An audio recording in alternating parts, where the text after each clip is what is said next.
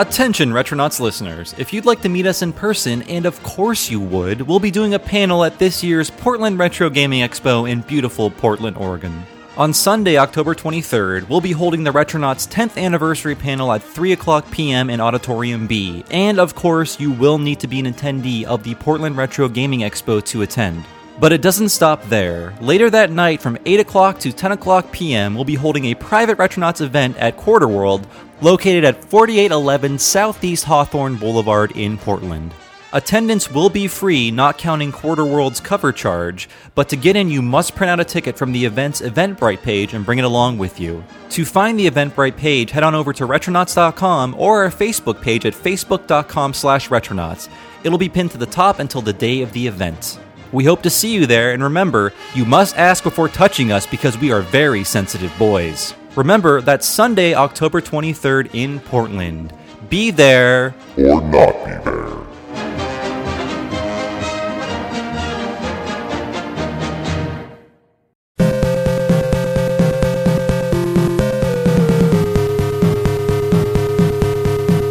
Hello everybody, this is your pal Bob Mackey, the host for this episode of Retronauts Micro, and I'm just here to give you a tiny intro to explain this episode. This episode is actually a two-parter, the second part of a two-parter rather, and if you want to hear the first part, if you somehow missed it, that's Retronauts Micro episode 46. It's called the 8-Bit Superhero Sampler Part 1, and funnily enough, this is the 8-Bit Superhero Sampler Part 2.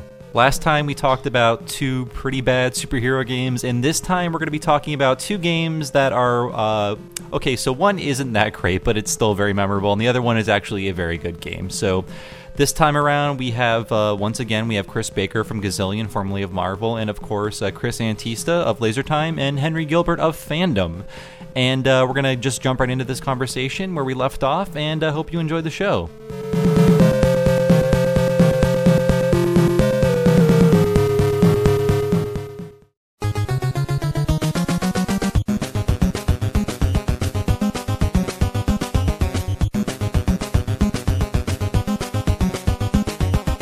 So we're going to talk about Teenage Mutant Ninja Turtles next. It's a classic game that we all, I believe, people of our generation all tolerated this game. It has its few bright spots. It was made in 1989 by Ultra Games, wink wink, actually Konami, kind of sneaking in under that only so many games a year policy that Nintendo had. I don't know how they did this. Nintendo had to know. But in any case, this game was developed sort of alongside the cartoon.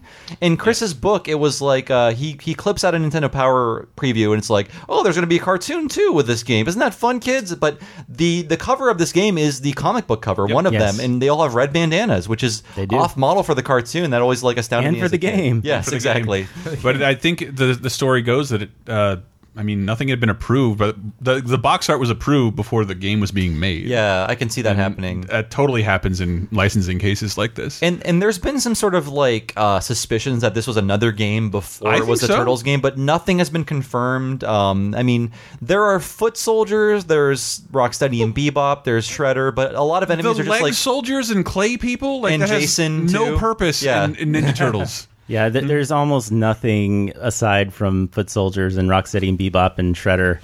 Yeah, that has Mouser. anything to do. Yeah, Mousers. True. But it was a painful game. Like, Yeah. as a kid, but I loved the Turtles so much. I wanted to figure out how to beat it. I was like, I have to. I can't give up on this. Yeah. All right, I got more pizza. I can make it. Like, this is why, to me, it wasn't a launch game, but it was close to it. The Game Boy Ninja Turtles game, I play that way more because that was beatable. It's a pretty easy game, but it's a fun game too. Yeah. This game though, I don't want to. This should not be my get good comment, but I always assume like, oh yeah, the dam level. That's where everyone doesn't. That's where everyone gives up. But I played it for 1UP when I was employed there and when it still existed on a live stream, and I was like, I actually finished the dam level. And I'm like, oh, the dam level, you can memorize it, but level 3 is when everything gets thrown at you at once, and it's just like, what do I do now? Where do I go? Things are running me over on the world map. I actually had my mind blown during Awesome Games Done Quick because the dam level obviously gave us all trouble. Yeah. It's important. You can play as any 4 turtles at any time, but like they have consistent health.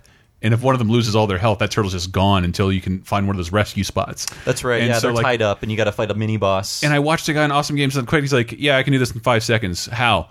Just take damage. That's it. Like that." And he just he doesn't wait for the timing of the lasers. He just doesn't care about seaweed and just goes through it in like 4 seconds, and it looks easy as hell. So the pro tip is don't be careful. Yeah, do not. But that's the thing. You're very careful because you don't want to lose a turtle for the rest of the game. And the hitboxes on the seaweed are really weird. Like, it's never really clear. Like, am I touching? Oh, I am touching it. I'm losing life. I feel like that's kind of the most infamous part of the game. It's a shared like traumatic memory. I think we all have. Well, for me, it's not though. I remember it being challenging, but the really hard part was near the end, where you're in the Technodrome and there's all these like spacemen guys with these guns that are shooting at you that take off a ton of health. And the only way I did beat the game several times. And the way you do it is there's a place where the scroll weapon is, which is the most powerful weapon in the game. And you just kind of grind, leaving the room, coming back, getting 20 of them, leaving the room, coming back, or however many it was, until you had 99 scrolls. And then then you use that against the Technodrome and used it against the space guys. That's right. You literally fight the Technodrome. Yeah. And the scale is way off. It is. That's actually what I should have pointed out in my book. You pointed out how the Superman goes up to the Statue of Liberty's knees almost in that little picture of him, the little like intro. The Technodrome is about 12 feet high. Yeah. But it was also unbalanced because thanks to them being correct with their weapons, because a sai doesn't go as far as a bow staff. Yes, Donatello, I love fighting bosses just standing on a platform above them and just plunging it downwards. See, that's the thing. I attribute Donatello being my favorite turtle to this game. Me too. Yeah, same here. Even though I like Raph the best, he always had the worst weapon. The is worst arguably reach. the coolest, but he's the one you least want to play as in this game, and it's all we had. Especially in this game, because he just like spins like a salad fork in his hand directly in front of him, and that's it. Like, he does like a sad gunslinger. Yeah, it's true. It's not even cool. At least it should look cool, even if it has poor reach. It has one of the worst life low sounds. Oh, it's like almost the worst. Oh, yeah. It's excruciating. Worse than Zelda, I think. And I will say, Zelda like, games. I put on the overworld music to help motivate me. Oh yeah, it puts a pep in your step. Dun dun dun dun dun dun dun. Yes. For as uneven as this game is, this would begin a legacy of great of Turtles games. But they always had great music, and the music in this game is fantastic. It's embedded in my brain for life. Not just the overworld theme, but like almost every theme, even the monotonous underwater theme. I feel like this is the first example of Konami really working the da na na na na into almost every song, and trying to make it work. And I did like it a lot with the song written by the creator of Big Bang Theory and Two and a Half Men. No, 2.5 Men. Chuck Lorre, he wrote that song. As was reminded by, if anybody else watched Unbreakable Kimmy Schmidt season 2, that's a joke in there that he wrote that song. Oh, really? Okay, I didn't see that. Also speaking of songs I like about this is that Dorkly, the guys Dorkly, they did a video about this game set to the original theme of just like, it was like Turtles for Nintendo, fucking awful, Donatello's cheap, Leonardo's pretty keen, like, and Splinter's a radical rat, he sucks. Like, it's a great video. God. And it ends with what a bad game, next one's better, and it just has a clip to TMNT Arcade. I'm just thinking of the great music and the great cinematics. Like when you turn on the game and you just hear like the drum beat and then like the little twinkling sound and then it like the picture of the turtles pop up. Yeah, it's really cool. Yeah. Trying to think what else. Like Chris, this game has a kind of like non-canonical storyline. What are the turtles trying to do in this game? Yeah, as I recall, they are trying to get a gun that will turn them back to life. I should have reread my own book here. They're trying to get a gun from Splinter that will turn Splinter back into a gun from Shredder. That will turn Splinter back into a human. Exactly, which has never happened as far as I can tell. No, I mean, any interpretation. We resent who we are. I've only watched the cartoon, but I had the impression that it only mutation only works one way. And Splinter. I'm a rat, sir. You're welcome, Smithers was a human.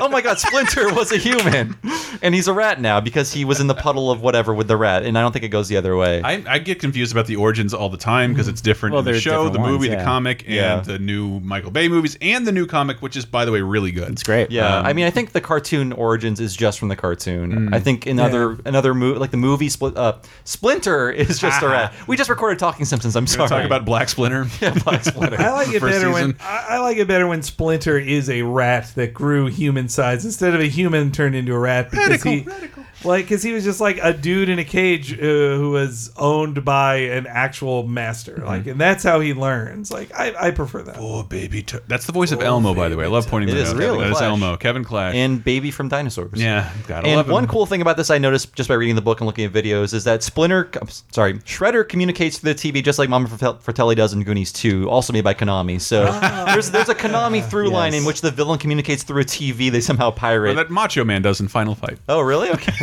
Oh, right. That is Macho Man, yeah. I think he does it in later games, too. As I recall, I think the Tournament Fighters game, he does that as well. Like, it's a good way to establish a premise. The turtles are just watching TV, and then Shredder comes on the screen. It's like, I've done this now. Former coworker of mine, Hollander Cooper, he made the good observation that it kind of works like the second Legend of Zelda game as well too.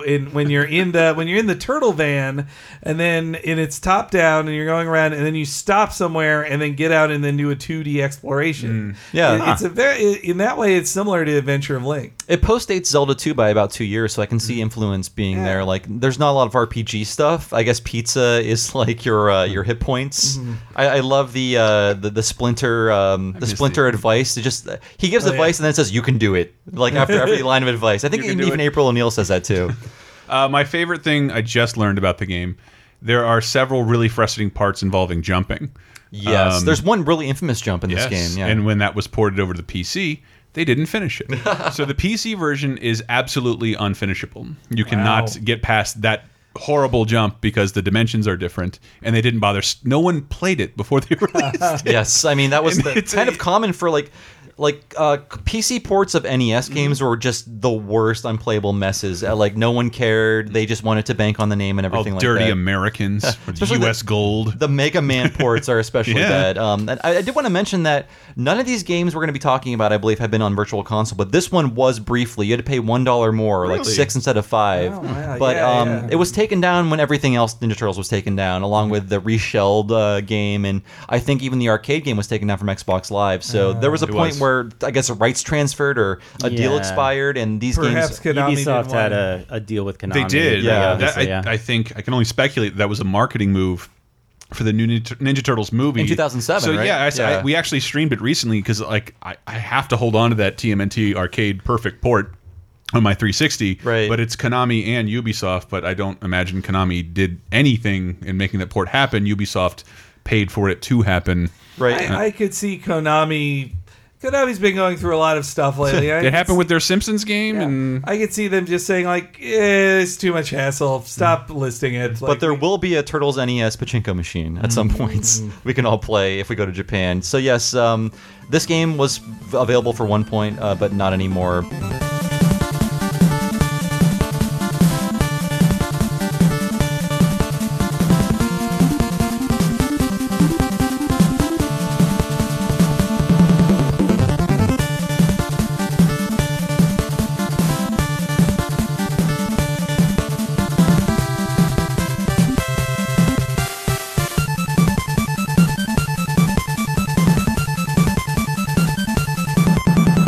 We're going to move on to our next game, which is, I think, the best game on this list, but also probably the most inaccurate game, and that is Batman 1990 Sunsoft. Sunsoft was kind of an uneven developer. They always had really good music, but I think this is one of their best NES games for their short life on this planet. Chris, I'll let you lead with this. What is wrong with Batman for the NES? And some of the things that are wrong are things that I like, but I want to hear what you... I'm not saying I dislike any of this stuff I'm going to mention. Your book is wonderfully, like, perfectly nitpicky. Yes, exactly. Okay, so I want to start by saying I like Purple Batman. So sue me, but please continue. Well, I like Purple Batman purely as a nostalgia level, and back then it was like he's just purple. Whatever, just like I don't care. I love neon blue Jason from Friday the 13th. Yes. I want to buy all those NECA figures. Exactly. Really do. They are both NECA figures. I do own the Purple Batman. I almost called the book Purple Batman, but I didn't really want to get in any trademark issues or anything. But I think that was a very clever game design move. Like, we want every level to take place at night, but we can't have a black character against a black background. So how do we fix this? So I think that was their solution. We have 50 colors. Let's see what we can do. Well, there is a mod that has a black Batman that still it works. You can play as it, but at the same time, like, why not just make him blue and gray like he was in the comics at the time? That's true, yeah. But that Burton movie ruined the look of Batman for a long time. Well, yeah, I mean, he's never really been blue and gray since. Yeah. So, yeah, I mean, this is ostensibly based on the Burton movie, but I mean, Joker is the last thing you fight, but not, I mean, like, this has nothing to do with the movie, correct? Oh, it has a lot to do with it. Oh, really? I mean, Okay. it is a movie game. Because I know Batman Returns, like, kind of follows the movie beat by beat in its own way, but this movie seemed kind of unrelated. I mean, can you explain how it's based on the movie? The action is Yes. very much unrelated. But, The box art is basically- very Tim Burton-y. Does he fight like a different Batman comic boss in every level? Like Technically. in their own way. Please explain this. I want to know like where these guys come from. Well, in a way, every character you punch in the entire game is a Batman character. But very, very, very, very, very loosely interpreted as such. Yeah, Because at this point in the Burton universe, there's Batman, the Joker, and of course Jack, everyone's favorite Batman character. I love Jack. Jack is the best. What about Bob? Bob. Sorry, that's what I was thinking. Okay, Bob. But yeah. you do fight the Joker at the end of the game. That is the only time when he's not green. He has like a green tint to his face throughout the entire game. But when you do get there, he's like 8 feet tall and can summon lightning. He's like Dracula, I guess. Arkham didn't do it first. He was more of a Todd McFarlane creation in Arkham when you fought him. exactly. He's roided out. But then there are boss characters like Firebug, Killer Moth, a couple other ones. But they're nothing like they are in the comics. yeah, your book shows their sprite next to their actual comic portrayal, and it's Right. like, well, I guess this is very loosely Not only adapted. that, there's also like concept art that they put in the manual that also looks absolutely nothing like the source material. Electrocutioner is one. If you played Batman Origins, you remember he was kind That of guy's the always joke a- character. Oh, you're right, yeah. Yeah. No, before, right when Arkham Origins was coming out, a coworker of mine, had the early review copy of it, and he asked me like, "What is the deal with the Electrocutioner?"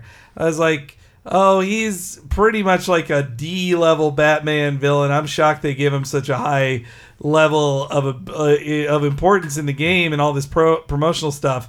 And then my friend just said like, "No, I beat him in 1 second. He's a joke in the game too." I was like, "Oh, okay, great." Because that is the Electrocutioner. Like, he is a total joke. So in this game, I mean, Batman punches, but all of his special weapons are sorts of like guns and special weapons like that. Is that correct? He does have a gun. Yeah. Yes. And I mean, Quite a lot.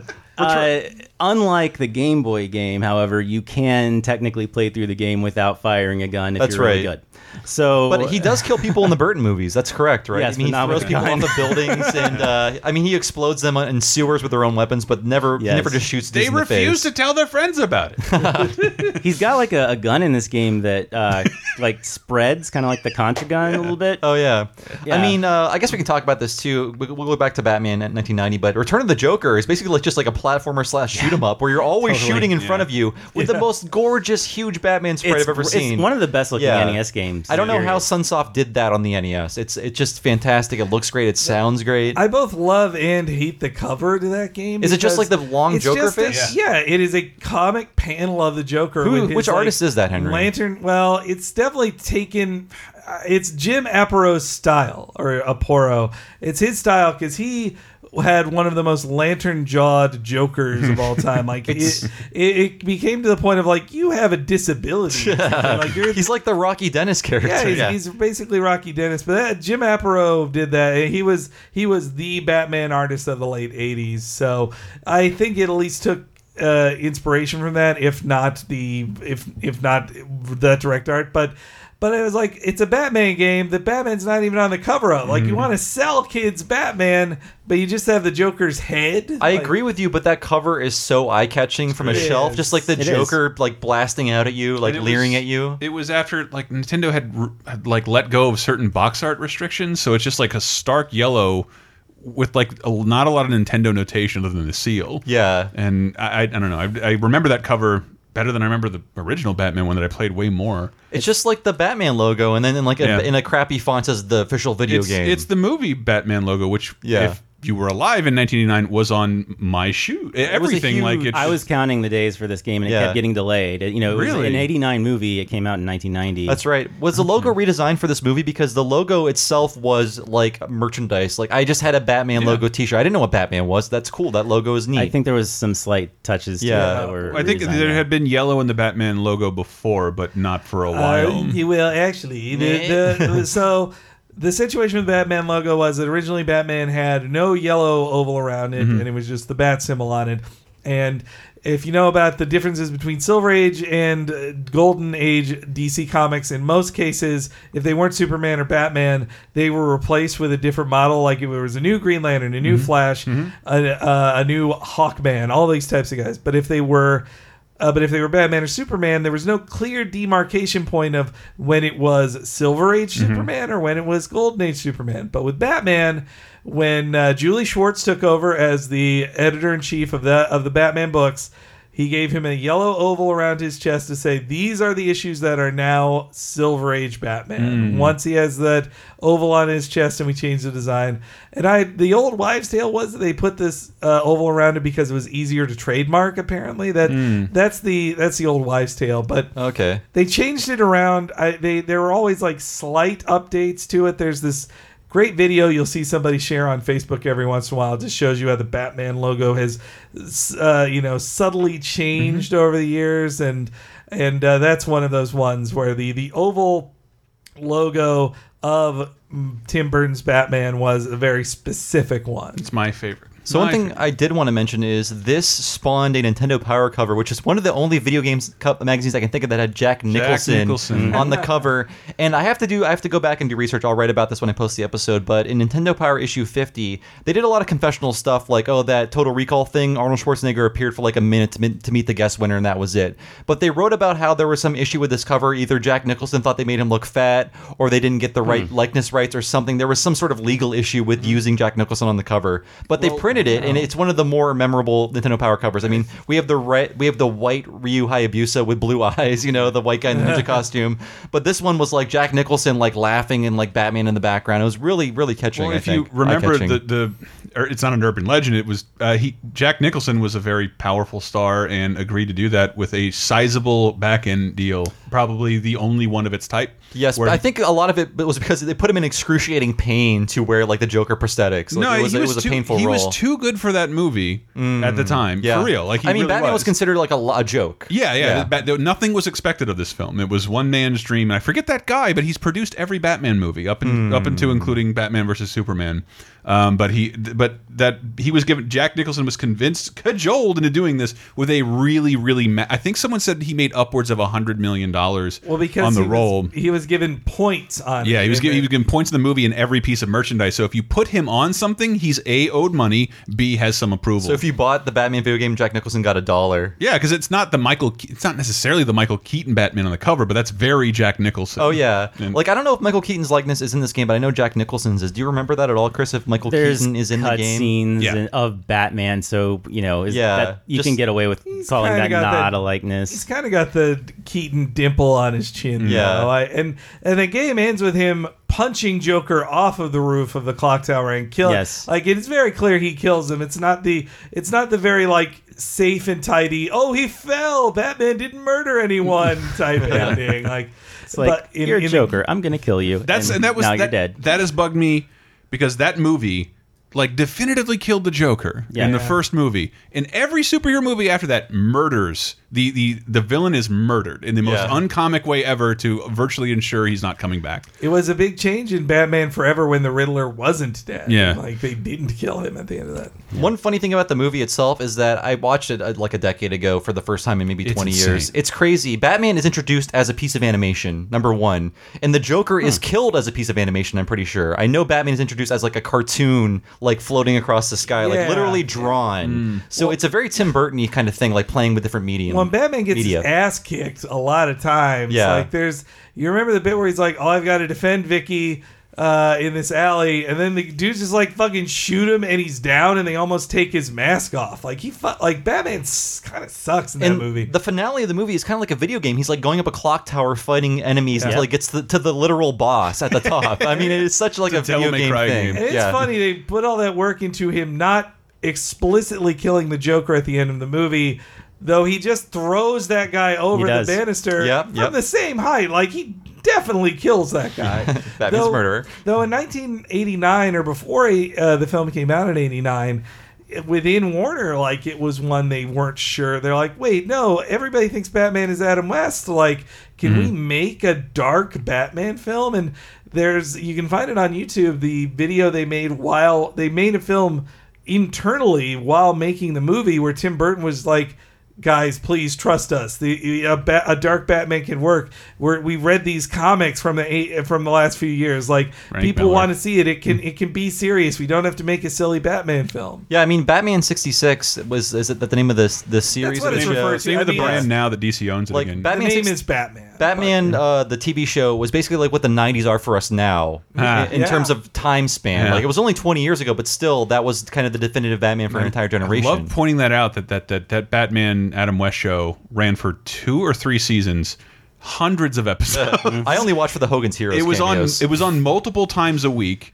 and then went on to define Batman for 20 years to almost everybody who wasn't reading comics. That's what everybody thought Batman was. When I was a kid, that was the first Batman I saw. Yeah, me too. I watched it every day. I loved it. So yeah, that's why our generation was the one in the early 90s of the toughening up of Batman, like beginning with 89 into Batman Returns, and then premiering in the same year, Batman the Animated Series. That was, from then on, he was the Dark Knight to us. Though then, Schumacher tried to bring back the camp to Batman, and it. Animated series is my definitive Batman. And I do want to do an entire Batman episode because I love that SNES game. We discovered it and just streamed it. The Sega CD version of Batman and Robin. That's astounding. It has the best animation. It has new animation, but in the Sega CD codec. Yeah, but it's more fluid. it's better than the show, but it has like all the voice actors in it. There's like a lost episode of the show on the Sega CD, wrapped in a horrible driving game. You do not see Batman in the game. God, that driving game. Yeah, and I believe there was a Genesis Batman based on the movie, but not in America because Nintendo had the exclusive rights to a Batman game. So like Europe and Japan got that Batman game for the Genesis, but we didn't.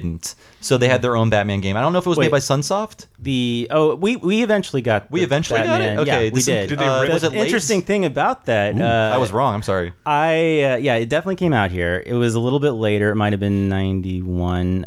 It felt much later than the movie. Yeah, but I didn't buy it as a kid because I looked on the back. And it had screenshots from the NES game, which is totally different. Really? Oh, man. They screwed that up. Yes, it is a huge screw up. And you play the Genesis game, and it is a very literal adaptation of the movie. Yeah. It is, you go like through that museum, and you fight Robert Wool. Arliss himself. I was really reaching for the Arliss joke in my head too. We're all we podcast. We're all Arliss out. Actually, can I go back to the very very loose interpretations of characters? So I talked a little bit about the bosses like Firebug, Killer Moth, Electrocutioner. They're all very loose interpretations, but in a very like alternate universe kind of way, you could probably get away maybe with saying that's who they are. But it's very obvious to me that the developers of the game here, or whoever wrote the manual at least, had a copy of the Who's Who in the DC universe.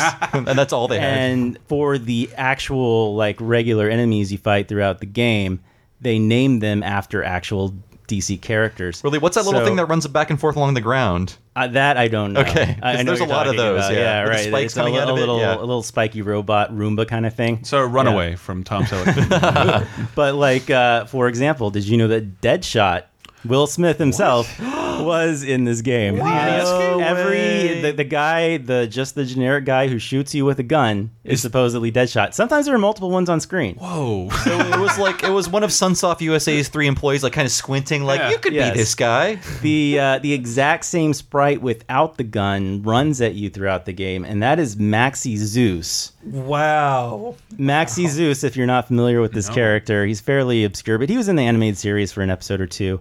He basically thinks he's a Greek god. He's a rich guy who goes crazy and then like thinks he's Zeus. He's more or less a mobster, and he's not going to go running at you just to hurt you. So there's some sort of like cloning subplot they never finished, because why are there 15 Deadshots fighting me? Yeah, like all the guys who are squatting and shooting you with the flamethrower. That's Heatwave from The Flash. Wow. There's another character called Enforcer, which I'm not really that familiar with, who's in there. The KG Beast. Whoa. Is very clever. Is a character who appears once in the game. It's in the very first level, and you either beat him up right away, or he's going to take out at least half your health. Oh, really? But he's basically a cyber ninja. Here, I can show you guys who are here. KG Beast is great. He's such a 90s or late 80s type dude. KG Beast? Exactly. Well, I mean, he's got like the Spawn mask. He has all the things of an early 90s cliche of like, he has the Spawn type mask, tons of red, and then like a thing on his forearm. Like he's cybernetically enhanced. Yeah. The KG Beast thing makes him like more related to communism. But yeah. Oh boy. I mean, so this game, any more like standout? There's other characters that I had never heard of before doing the research of this game, like Night Slayer, who apparently is a very agile character, but in this he's like a 1950s robot with Wolverine claws. Wow. And then Shakedown. I think his whole thing is just being a bad guy who's green, and then I don't know what he does, but he doesn't look anything like this. When you think of those characters too, like when you think of it how they make games today, like each of them is a license in some cases, and so to use them for nobody characters, like that is making them much more expensive than just having like a final fight just repeated the same dude but in a different color scheme. It's such a different, like Warner doesn't even like license its Batman out anymore. Really, it's like Warner makes Batman games. Themselves. Pretty much since Arkham. I don't know who did it before that, but I mean, I assume it was EA. I mean, Warner wasn't into publishing the first Arkham. It was Square Enix who published it the first time. And then after it was such a success, then Warner was like, okay, we'll do this. Now Warner Interactive is in full swing. Like they make the DC games, and they'll license out stuff to for mobile or maybe like a kids game, but and the MOBA. But I mean, they even have Warner. Warner is DC, or Warner is Lego games too. So all those DC Lego games, that's also them. It's a very strange time for all licensed characters, where people are like, well, we have beach towels and action figures. I guess we should have a video game. We'll do whatever you want. This Japanese guy can make it for us. We won't cross-check any of this. I mean, games are for geeks anyway, so who cares? This will be on sale for 10 months, right? Who cares? It was probably considered the same as like a board game. Just make a video game too. Discovering with that Disney research is like, that's how long's the contracted last. Contracts for games tended to last as long as an action figure would be on the shelf, which isn't long. It's like maybe a year, and no one cared about it after Christmas, and then it's gone. And they didn't expect dorks in their 30s would be talking about them on a Thursday night. What do you know? I mean, I think we glossed over it. We're going on a long time about Batman, but it's a very good game. It is. If the Arkham games never existed, this is the best Batman game. Yeah, like I mean, okay, the music is great. It's fantastic music. Some of the best on the NES. The graphics look really good. I should say, Laser Time Sister podcast VG Empire did 2 episodes about great Batman music. You should look them up. VG Empire. Look it up, guys. Like Ninja Turtles, Batman had a lot of great music, and Konami would take over after Sunsoft with Batman Returns and stuff like that. But again, really great game. I love those really tight, good, great feeling wall jumps that Batman does. That's so great. Yeah, it feels really good.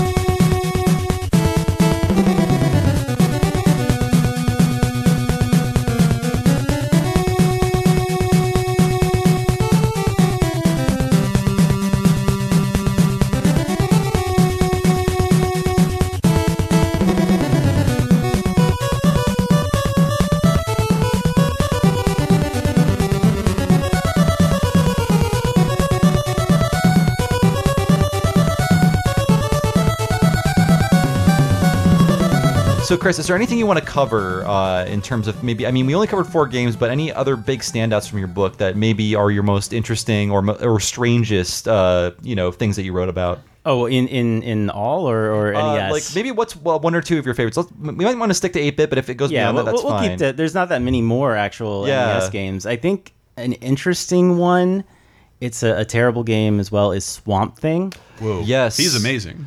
So before you start off on this, I want to say that I believe there is a Bartman game that is using Swamp Thing parts. Is that correct? Oh, there is a character called Swamp Hag in the game. Okay. Wow, we just covered that in Talking Simpsons. I think I've read what you're talking about since the time. The third Bartman game is a Swamp Thing game in disguise. I don't know. I'm just pulling this out of my ass, but I'm pretty sure it's true. Well, I think the third Bart game is the Bartman game, which you could call a superhero game, and to me that one is kind of interesting because there's literally no sense of humor in that game at all. No, and it's a very bad game made by Australians. I think it's like Imagineer or something. But yeah, it's like no jokes. It's just pure like dire platforming. There's certainly room for jokes. You know, he has Radioactive Man. He's like teaming up with Radioactive Man, but every line is like, let's go get that bad guy. It's like it's nothing. Classic Simpsons.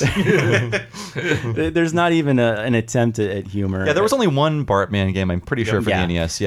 So was the Swamp Thing game based on the animated series? Yeah, that's the thing. Okay. I heard Swamp Thing is amazing. A lot of people probably have never heard of the Swamp Thing cartoon, which aired all of 5 episodes in, I think it was 1990, might have been 91. And they got 2 toy lines out of it, yeah. And they got this game, which came out like in 1992, well after. They probably started development of the game after the show was already off the air. Because, the game is just a basic, side-scrolling punch and, kick kind of thing. But yeah, just the fact that it's based on this cartoon that nobody saw, and there's a Game Boy version as well. The Game Boy, I think, is pretty funny because you never are in a swamp the entire game. It's like the cliche. It's got the desert level and I think there's an ice level and a jungle, maybe a jungle level. I think that's probably the closest thing to a swamp. And all the while, it has an inexplicably popular USA show and 2 movies. Oh yeah, the live action show. That's right. I actually assumed when I played this game the first time that it was based on the USA show. It's not. It's based on the terrible. Everyone should look this up on YouTube. Look up the cartoon's just theme song. Yep. Yes, that was a very deliberate reference. I will put it in this episode right now. I know this for a fact. It is all on Hulu. Yes, I will really. I will put the song in here right now.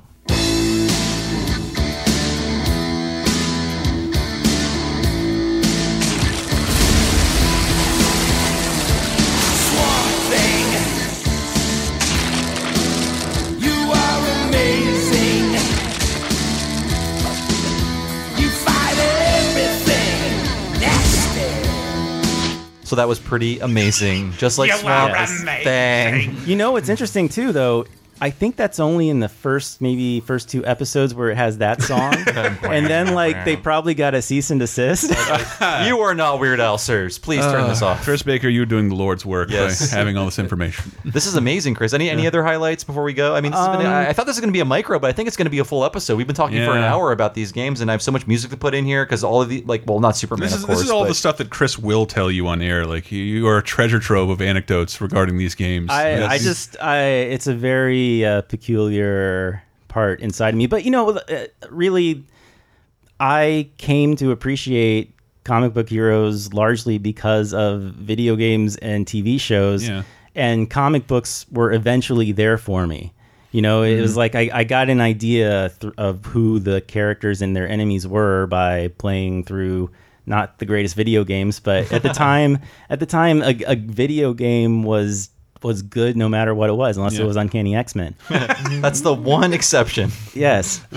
The thing, my love of comic books came at just the same time as video games were doing great. And especially for Spider-Man, I got into Spider-Man on his 30th anniversary in 1992, and that's when he was having all these great comics, and I could go back to read his just recent Todd McFarlane and Eric Larson run. But at the exact same time, Spider-Man was in a video game renaissance because Sega had signed a deal with Marvel to make a bunch of Spider-Man games. Yeah. The Amazing arcade game and the OK Genesis game.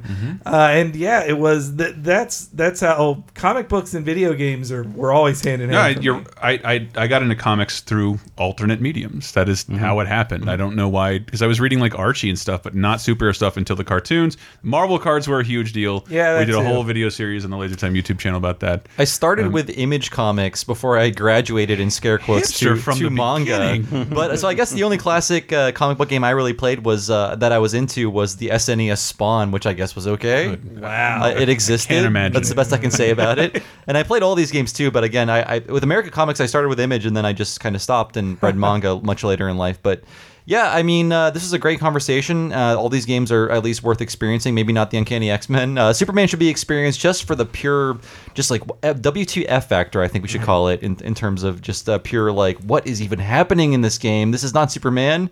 Check out the Laser Time guys playing it. Yes. Yeah. And speaking of Laser Time, your theme, I'm not sure how many people actually know this. That's right. That's The right. theme No, don't say comes from... Yeah, no, go ahead.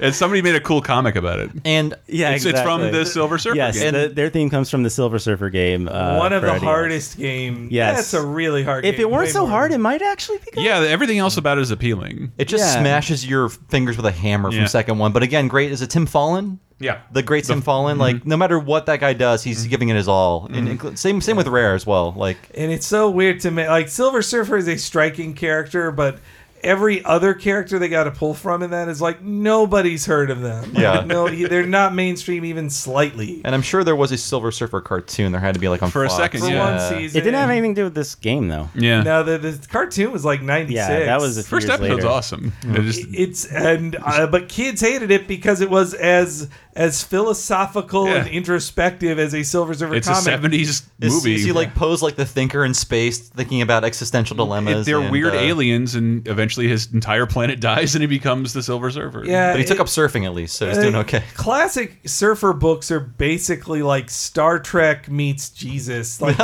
because Silver Surfer was made to be a messianic figure, Yeah. and he is the most powerful. Who can also thing. hang 10, bruh? He's Catch some gnarly waves. he's barely ever challenged on power level, so it's just all these like moral conundrums or him, and then like pages of him just philosophizing like, Through is the this air. what life is about, or could it be another thing? I do not know.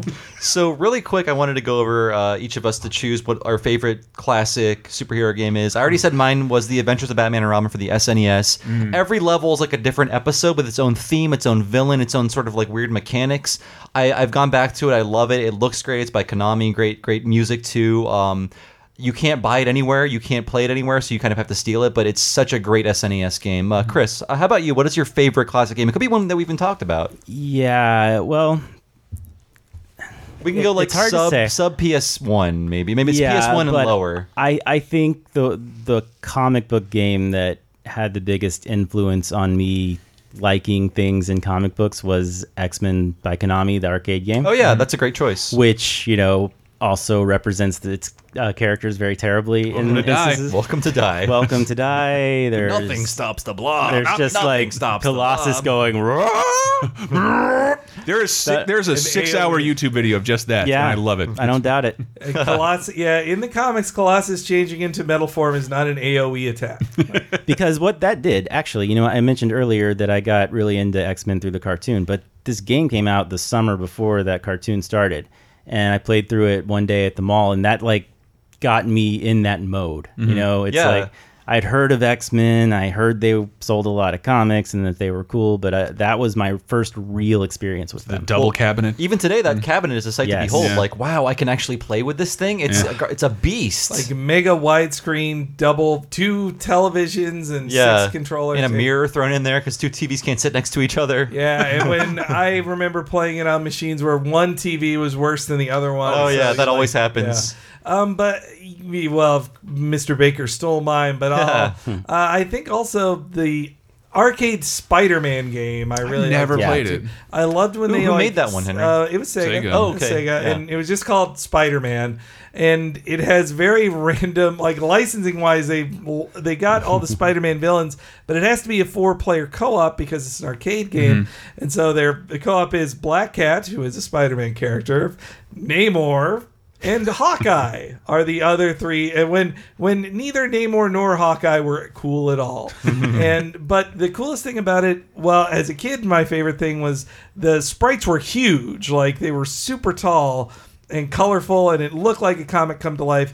And there was spoken dialogue, and when they would say lines, there would be word balloons on the screen. But also, it had a neat mix that occasionally you would get to a stage where the camera would just zoom out, and it would become more of like a regular platformer, and you'd explain like Spider-Man could walk on walls, and that's how you'd fought like Doc Ock in that stage would be in the zoomed out stage, and then when you'd finish that portion, zoom back in. I've never played this game. It sounds great. It is pretty good. Yeah, I've always wanted to. I gotta emulate this. It is an arcade. It is an arcade game. So when you don't have quarters in the way, you will be done in 40 minutes. Yeah, That sounds fun. I like that. That is good. Yeah, Chris, how about you? Favorite classic superhero game? On the I mean, NES stuff, definitely Batman Sunsoft. I, for some reason, have fond memories of playing that at my grandparents' house because I brought it with. And the TMNT 2, it's the first and only thing I've ever put on layaway at Walmart in my life because my parents wouldn't buy it for me. You mean the arcade game for NES? No, well, the arcade game. Did you use your Pizza Hut Totally. coupons? Totally. So you redeemed it before December 31st, 1991. Okay, thank God. Nothing was better as a kid than getting your own personal pan Pizza Hut pizza. That Pizza Hut, the kids' night where you ate free, my parents were cheap bastards, and I went to that every Tuesday. The only time we went out to eat. But it's where you took your book it, too. I want to believe Pizza was better. It's not just my taste buds maturing. I want to believe it was a good pizza at some point. I ordered it once a few years ago. They send me a coupon now constantly, so I continue to order it like once or twice a year. It is the greasiest thing you'll ever eat, man, and it is nostalgic. Right. You have to get your own pitcher of Coke. Yeah, you have to bring that yourself when you get it delivered. But the game, Captain America and the Avengers by Data East is, I don't know. I fell in love with that game. It introduced me to Iron Man. And made he's my guy. I'm gonna like Iron Man from now on. I'm gonna go and read all these Iron Man comics. And it is weird now that due to whatever happened with the MCU, he is Marvel's guy. He's Marvel's Mickey Mouse in terms of the cinematic universe.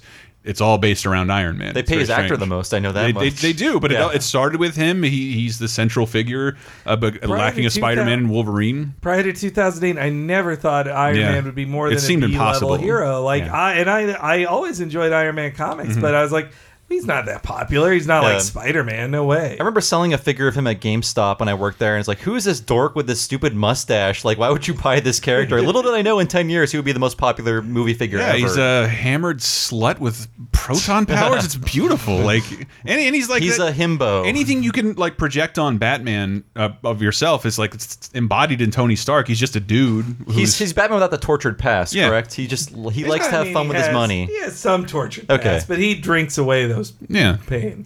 So yes, that was our 8-bit superhero sampler is what I'm calling it, and you can find us on Twitter, Tumblr, Facebook, and all kinds of stuff, including YouTube as Retronauts. And we are funded by Patreon completely. Everything we do is brought to you by you generous Patreon donors, so thank you so much. We could not make the show without you. Every penny that you give us goes into the show. We take nothing except to make the show, buy equipment to make the show, and sometimes feed our guests, not all the time. But this time I'm in the bedroom studio at Laser Time, so thanks so much to Chris for letting me take over briefly after Talking Simpsons to just do this. And thanks so much for Chris for coming in, because your knowledge is invaluable and your book is great. And Wrong, just called Wrong has a classic NES box art style cover. Yes. Wrong retro games. You messed up our comic book heroes. What is that? Is that McNeil error with the SNL sketch? That's kind of the Morton Contract. That definitely, actually, the Dana Carvey version of that. I would say inspired. Egg and banana. Whenever I open that in my Kindle, I think of that sketch. So you succeeded. So yes, you can find me contact info wise. You can find me on Twitter as Bob Servo, and you can find my writing at somethingawful.com and usgamer.net. And I should say that every Monday, a post goes up on usgamer.net that goes over all we talk about in the episode. We often list what music we use and links to things we talk about. I'll have a link to Chris's book so you can buy it. So please go to usgamer.net, if only to support me and Jeremy and everything that we do. I'll let Chris go first. Chris, where can we find you, and what do you do? And like, let's know all about you. Oh, well, you can know all about me probably easiest by going to my personal website, which is most easily accessed through cbake.com, c-bake.com. Or you can follow me on Twitter at cbake76. And if you just go to that Twitter page, it has all the necessary links to find out more about me. Cool, yes, and we will have a link. If you're really that interested in me. We will have a link to your book on the Retronauts blog and usgamer.net. Henry, how about you? Where can we find you? HENEREYG on Twitter. You can keep up with all my wonderful political retweets, and sometimes I talk about games too. And I'm also senior games editor at fandom.wikia.com, the editorial arm of the Wikia empire. But also I work at the LaserTime family of podcasts, most often on the Talking Simpsons podcast with Bob and Chris. Oh, thank you. Though also, if you like comic books, I don't do it regularly anymore, but there are about 200 episodes of Cape Crisis, my comic book podcast, you can rediscover now and re-download and listen to. We did bring up on a show, what was it about? It was about Development Hell, and we talked about Spider-Man Turn Off the Dark, which I am so, I feel so fortunate that I paid to see that. I want to say, speaking of Batman, the Batman musical episode, Henry, is definitely a must-listen. They're all Meatloaf songs. Yeah. They're all Meatloaf songs. It's great. In the land of the pig, the butcher is king. That's all I know. It echoes throughout my head every day now. And if I could plug, obviously LaserTime podcast 30-2010 is also lovely, Talking Simpsons, but we've streamed a ton of this on our YouTube channel. I know a lot of people like it when we go through these old Marvel and DC arcade games, but I am very proud of the video worked on with our buddy Josh, our designer on the site. Stupid Things Superman Does in Games. Like, nobody's watched it, but I love it. Everyone should watch it. I love it. Very good. Your book helped out tremendously. There has never been a good Superman game ever. I call like Superman's biggest arch villain is just video games. They have done the worst things. I thought it was ever. Floating rings. Well, also video games, and that's not even the worst. It's just it gets so much worse than that. But yeah, that's on our YouTube channel. And I should have something talking about those Disney ports with as much knowledge as I can provide to you if you really care about old games. Cool. Well, thanks so much for joining us for what turned out to be a full-length episode, which is great. And we'll be back next week with a mini episode. So see you then. Bye.